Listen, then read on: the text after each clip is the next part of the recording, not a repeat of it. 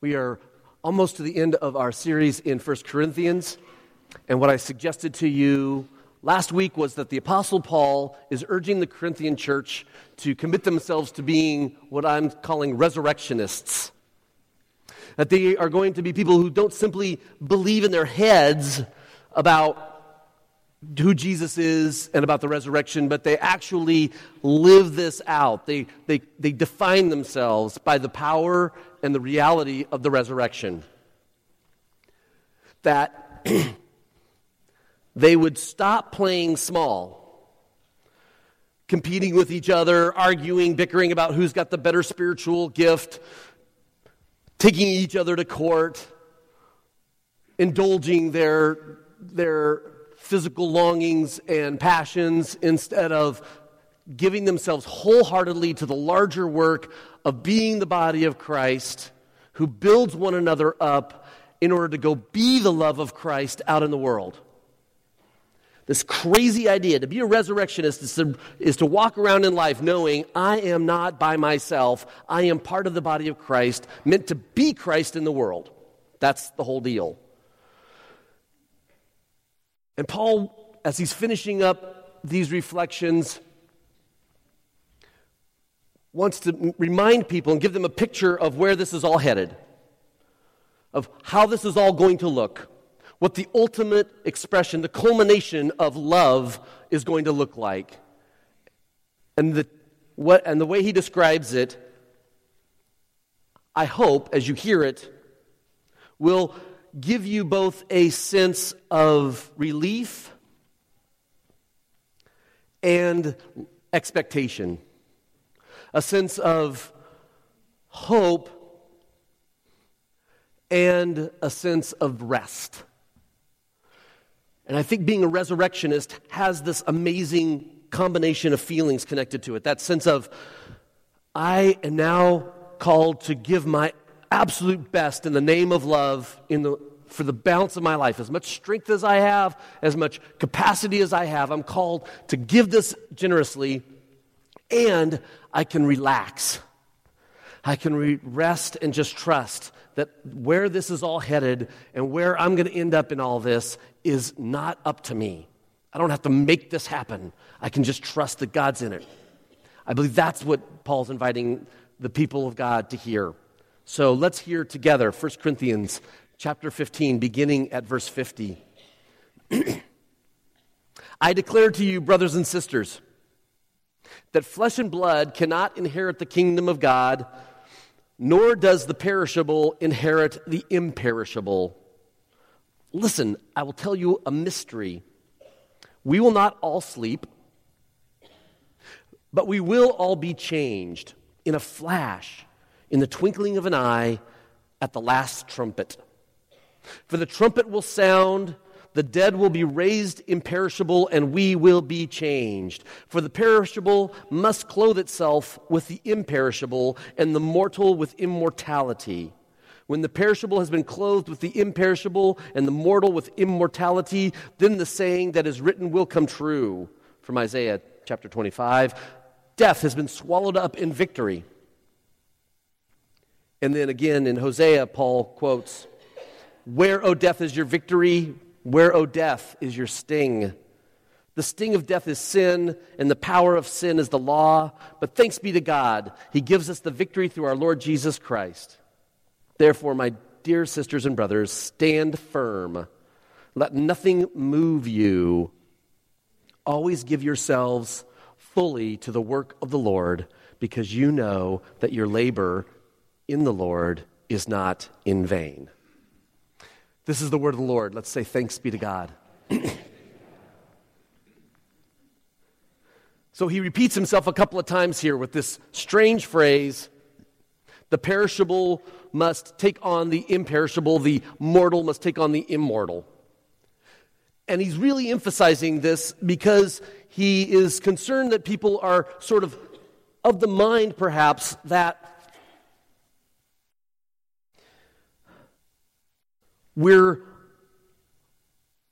it's up to us to sort of make this thing happen. And what he wants to emphasize is that this thing, that is our transformation, is the work of God at work within us. It's His grace, and that it's actually leading somewhere, and that this story was one that doesn't just start with us. It doesn't just start with me. It actually starts all the way back at the beginning of creation. It begins at Genesis chapter 1. And Paul wants to simply say that God had an image of a perfect and perfected creation in which death, suffering, and pain no longer have the last word. That was always God's intention, starting from Genesis 1 all the way to this moment, he says. And he wants to assure us that that day will come. And he sort of summarizes that day, that last day, as the trumpet sound. That there's going to be a moment when it's all different. And I take extraordinary comfort in that. Because I don't know about you, but I think progress is pretty darn slow. In my own life, I feel like, man, I am just not getting there as fast as I want to. And what Paul wants to say is, keep you doing you, and just know that there is an ultimate. There is a completion. This all does work itself out, and that will happen in an instant. In the meantime, you keep doing you. And don't play small anymore. Stop playing small and just go hard at you being in the body of Christ, and you loving as hard as you can, serving as hard as you can, standing firm in the gospel as hard as you can, being the best resurrectionist you can be. You keep doing that, and just know that God's got this handled. And I can just just kind of like, okay, I can just sigh. All right, I don't have to feel like this is just never going. Like progress is always going to be this slow. There's going to be that moment. But it also should encourage me to recognize that what we're working through is in actuality just developing our capacity for eternal things. Everything we're dealing with now is temporary. Everything we are dealing with now is still experiencing the influences of sin and death, but that is ultimate. That's going to all get resolved at some point. And therefore, what I should be really focusing on right now is developing my capacity and continuing to grow and develop a taste for the things of heaven. You know what heaven is, right? Heaven is not where you go when you die. It's not that. Heaven is not way out there, far away, where you have to travel and struggle and get there. Heaven is, in fact, the place that God holds all of the best expressions of all the good things you experience right now. Think about your favorite Thanksgiving dish. For me, it's my son's pecan pie. My son's pecan pie is pretty close to heaven, in my humble opinion. He has mastered what his grandmother's recipe is. It's a great thing to be in the middle of these two generations. Grandma makes a good pecan pie, the boy makes a good pecan pie, I get 2 pie. Got it? So, and I want to just invite you to think, as much as that pie is wonderful, there will be pecan pie in heaven. And there's this expression of this, the ultimate expression of that I get to look forward to. I'm not ready for it yet. I'm not ready for it yet. You're not ready for it yet. God's been actually holding it and waiting on it, but we do want to experience it. Amen? Now, at the beginning of this text, he says that flesh and blood cannot inherit the kingdom of God. And we want to be really clear that for a long time, people have read that and said, that heaven is a spiritual reality and this is a physical reality, and those two things don't have anything to do with each other. That is not what Paul is saying. Because he's emphasized over and over again, hasn't he, that the resurrection is in fact a physical resurrection. That Jesus was a physical guy after the resurrection. He hung out with his friends. They touched him. They shared a meal with him. His body was different, but it was still totally physical. And this is what Paul's trying to get at, this idea of perishable and imperishable. Now, it's my job to try to explain this to you in terms that you can understand. If Jesus were here, he would draw upon the images and the illustrations of his day. So what would he talk about? Well, he'd talk about things like the seed. He would use agriculture. He'd talk about a seed and say, think about this seed. What's the seed look like? Well, it's this little dark thing. You throw it in the ground. What comes up? Does it look like the seed? No, it looks totally different. There's a whole amazing life that comes out of that seed. From seed to plant is an amazing transformation. And that's the image that Jesus would use, right? If anybody knows me, they know that I don't really do well with plants. So I'm not going to use that one. Instead, I'm going to suggest to you that what Paul is trying to say to us is this perishable to imperishable is the ultimate upgrade of your operating system. It's the ultimate upgrade of your operating system. You are moving from one form of operating system to another. So when I was getting ready to a couple years ago, I was getting ready to take a 2-week trip to India to visit our friends, Rosie and Anand, and their amazing orphanage in Vizag, India. And I had my old iPhone. And I'm like, man, I'm going to India. I want to make sure I take the best pictures I can, and I need more memory because I'm going to take lots of pictures, and I'm going to, I had my old phone with the small memory, and I'm like, okay, I need to upgrade this. So I go down to the Apple store, and of course, so I'm going to get the latest version, which I never do. I always get the one back or the little cheaper one, right? But I'm like, nope, I'm going all the way in this time. And they say to me, would you like to join our iPhone Forever program?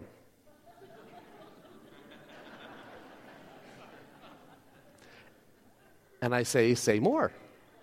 and the iPhone Forever program works like this. You do your monthly payment, no interest, but you make your monthly payment, and then whenever you want to, you can bring your phone in and swap it in for the next model up.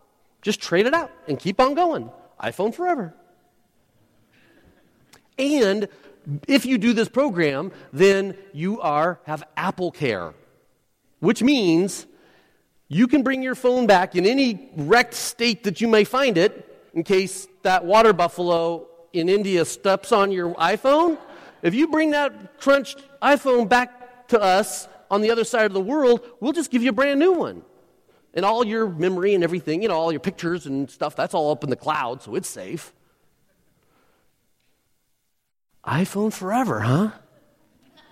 Yeah, hook me up for that, right? You following? Now, whenever we talk about technology, there are 3 types of people, right?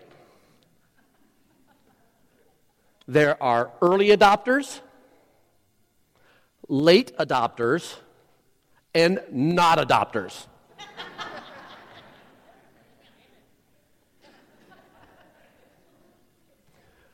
And the early adopters are the ones who, the moment that brand new phone, the moment that news technology, they want to be the first. They want to be the first to experience it and to be out there living it. You following? I think you're trying to, see where I'm going with this, right? Paul wants us all to be early adopters for this resurrectionist life. To go big, to risk it. To go and get the new technology, get the new experience, and begin to practice it and live into it as much as you can. Be an early adopter. The early adopters are the ones who are the adventurers. They're the ones who are going to learn and grow and expand their capacity of understanding. Now, what he wants to say to the Corinthian church is, you guys are acting like late adopters or non-adopters. Me, I'm more of a late adopter. After everybody else has done it, after everybody else has learned, after everybody else has got it sorted out, then maybe I'll try it. And even when I've tried it, I'm really reluctant. Right now, I don't have the latest iPhone. In fact, my kids have one better than me, which is never allowed to happen, right? But that's where we are right now. And like many of you, I imagine, you're thinking, this is good enough. My iPhone 6 is fine. I took it to India. It lived. I came back. It still works. It's fine. But see, that's the problem. When we live our Christian life that way, I'm fine. I love Jesus. Jesus loves me. I go to church. I tithe mostly. I bring some food when there's a food drive. I'm okay. I'm just trying to get by. I don't want to get too into this. Paul wants to say, stop playing small. Don't you realize that when the trumpet sounds in the twinkling of an eye, all this is going to be changed and transformed. And you want to be on the way to exploring that and knowing it and developing a capacity for it. You are training for reigning. You are training for that time when you are with God going to be in charge of all this, joining in the fullness of His creation. And besides, you've got the iPhone Forever program. Besides, you have Apple Care. It's all safe. You're perfectly safe. What matters to you, the things that you're holding on to, perfectly safe in Christ. It's all safe. So what are you playing small for? Do you follow? You follow what he's saying? Don't be a late adopter. Be an early adopter. Give yourself to this work. And then, of course, he wants to say to those non-adopters, the people who are still on the fence, the people who are still like, I'm not so sure about this iPhone thing. I think it's kind of a fad. I don't know about the interwebs. I think it's just gonna pass away, right? Those people, he's like, you're going to get left behind because there's going to be a moment in the twinkling of an eye, trumpet sound, when this whole thing resets. And all the awesome apps that you have been longing for, the ones that are stored in heaven, the awesome apps for ultimate relationship, ultimate community, ultimate healing, ultimate wholeness, ultimate love, all these apps that everybody else is going to get to enjoy on their iPhone Infinity, you're not going to get to be a part of it. So as much as he's looking at the Corinthian church saying, you guys are these late adopters and it's time to get in with this, right? It's time to give yourself fully to this life. We also need to say a word to the non-adopters who think that maybe this is all just going to pass away. And, we know non-adopters, don't we? They're the cynical ones. They're the cynical ones. Like, I don't really believe in that. I don't think it's all that great. It can't be that big a deal. It can't be that special. And Paul wants to say, you're going to get left behind. You're going to get left behind. Enter into this and start working it. Now, maybe you are one of those non-adopters when it comes to iPhones or Androids. Yes, I'll make a reference to an Android if you want me to. Maybe you're one of those people that's like, you know what, I'm just holding out. And what I would want to say when it comes to the technology stuff is, that's fine, but you recognize how dependent you are on everybody else, right? To kind of carry you along. And frankly, friends, this is the thing I get worried about in church. I get worried about the people who are like, I don't really need this church thing for me, but my wife likes it, so I'll go for her. I'm coming for the kids. I want to make sure the kids have this. I don't really need it, but for the kids, right? It's important that they have it. And I just want to say, you got to understand, this is the good stuff that's being offered. The fullness of the kingdom life is available to you right now, and you want to start growing in it now. You do not want to be waiting until the deathbed confession time. You don't want to be waiting because, as I said, heaven isn't where you go when you die. Heaven is, what did Jesus say? The kingdom of God is where? At hand, right now, in front of you. Here it is. Sign up. Get on this program now. It isn't something that we get to eventually. It's what we're living into right now, or not right now. It's a present tense reality. So, friends, if you hear this text this morning and you are tired, if this life and the burdens and the challenges of this life have really been hard for you, then I want you to hear this text with the encouragement that says, hold on. Hold on. Because there's going to be that day sooner than you realize when it's all going to change. Hold on. You can trust in the God who says that in the twinkling of an eye, you're going to see Jesus face to face, and the fullness of all this joy, the fullness of this operating system transformation is going to be yours. Maybe you are among the frustrated, the restless, the yearning, the ones who are like, I can't wait. I want that. I want to see heaven's justice in my community and in my nation. I want to see the end of war. I want to see the end of climate and environmental destruction. I want to see the end of human trafficking. I want to see the end of all these lesser evil, sin, death things. I want to see the end of it. I'm so frustrated. To you, I want to say, have hope. This is not the time to become cynical. This is the time to double down on the kingdom operating system of love, the kingdom operating system of charity, generosity, of mercy. Double down on it, have hope, and keep doing it because, what does the text say?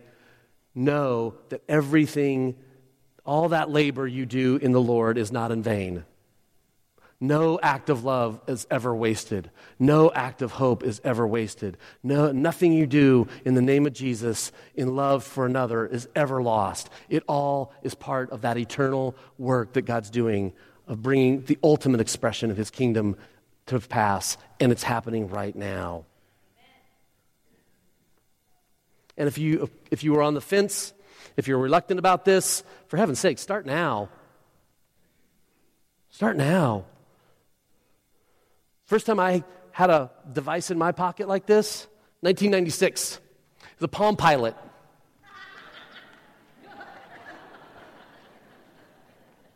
I know.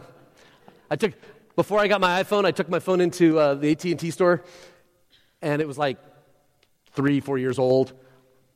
The person who helped me that day had never seen it. It's like, oh wow, this is really old school. I've never seen one of these before. That's how fast things move, right? You don't want to be left behind on this stuff. You don't want to be a Palm Pilot user in an iPhone world.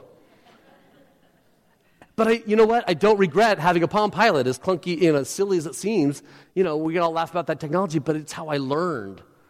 It's how I learned. And we need to do the same kind of learning for the kingdom, don't we? Shake your head yes. You don't have to say amen or nothing. You just shake your head yes for me, would you? This is the same learning. Start now. It's not too late. It's not too late, but there is an end. There will be a moment when it's all done. It'll all be completed. Start now.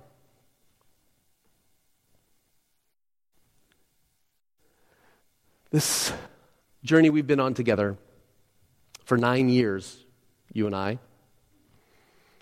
is one that's about to end. And I've been thinking a lot about that. And I've been wrestling with a text like this that says, trust that the work you've done in the Lord is not in vain. I'd be lying if I said I don't struggle with that. Is this church more committed to the kingdom project than it was when I started? Do we love with greater love than we did when I started? Do we have a deeper longing to see compassion, justice, mercy pour out of this space into every corner of our community and our world through us?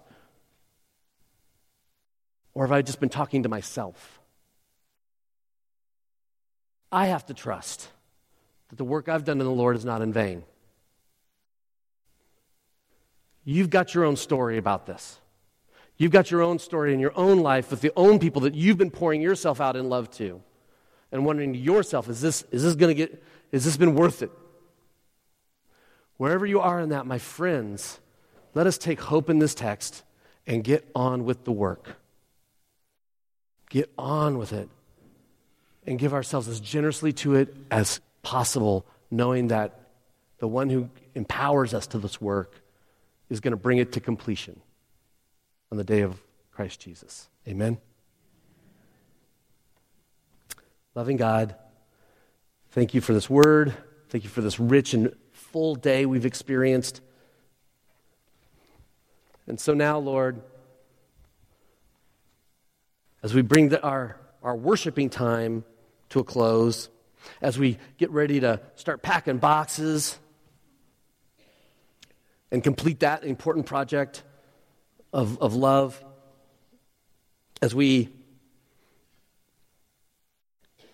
prepare to give ourselves generously to our family and our friends around a Thanksgiving table, in all these things,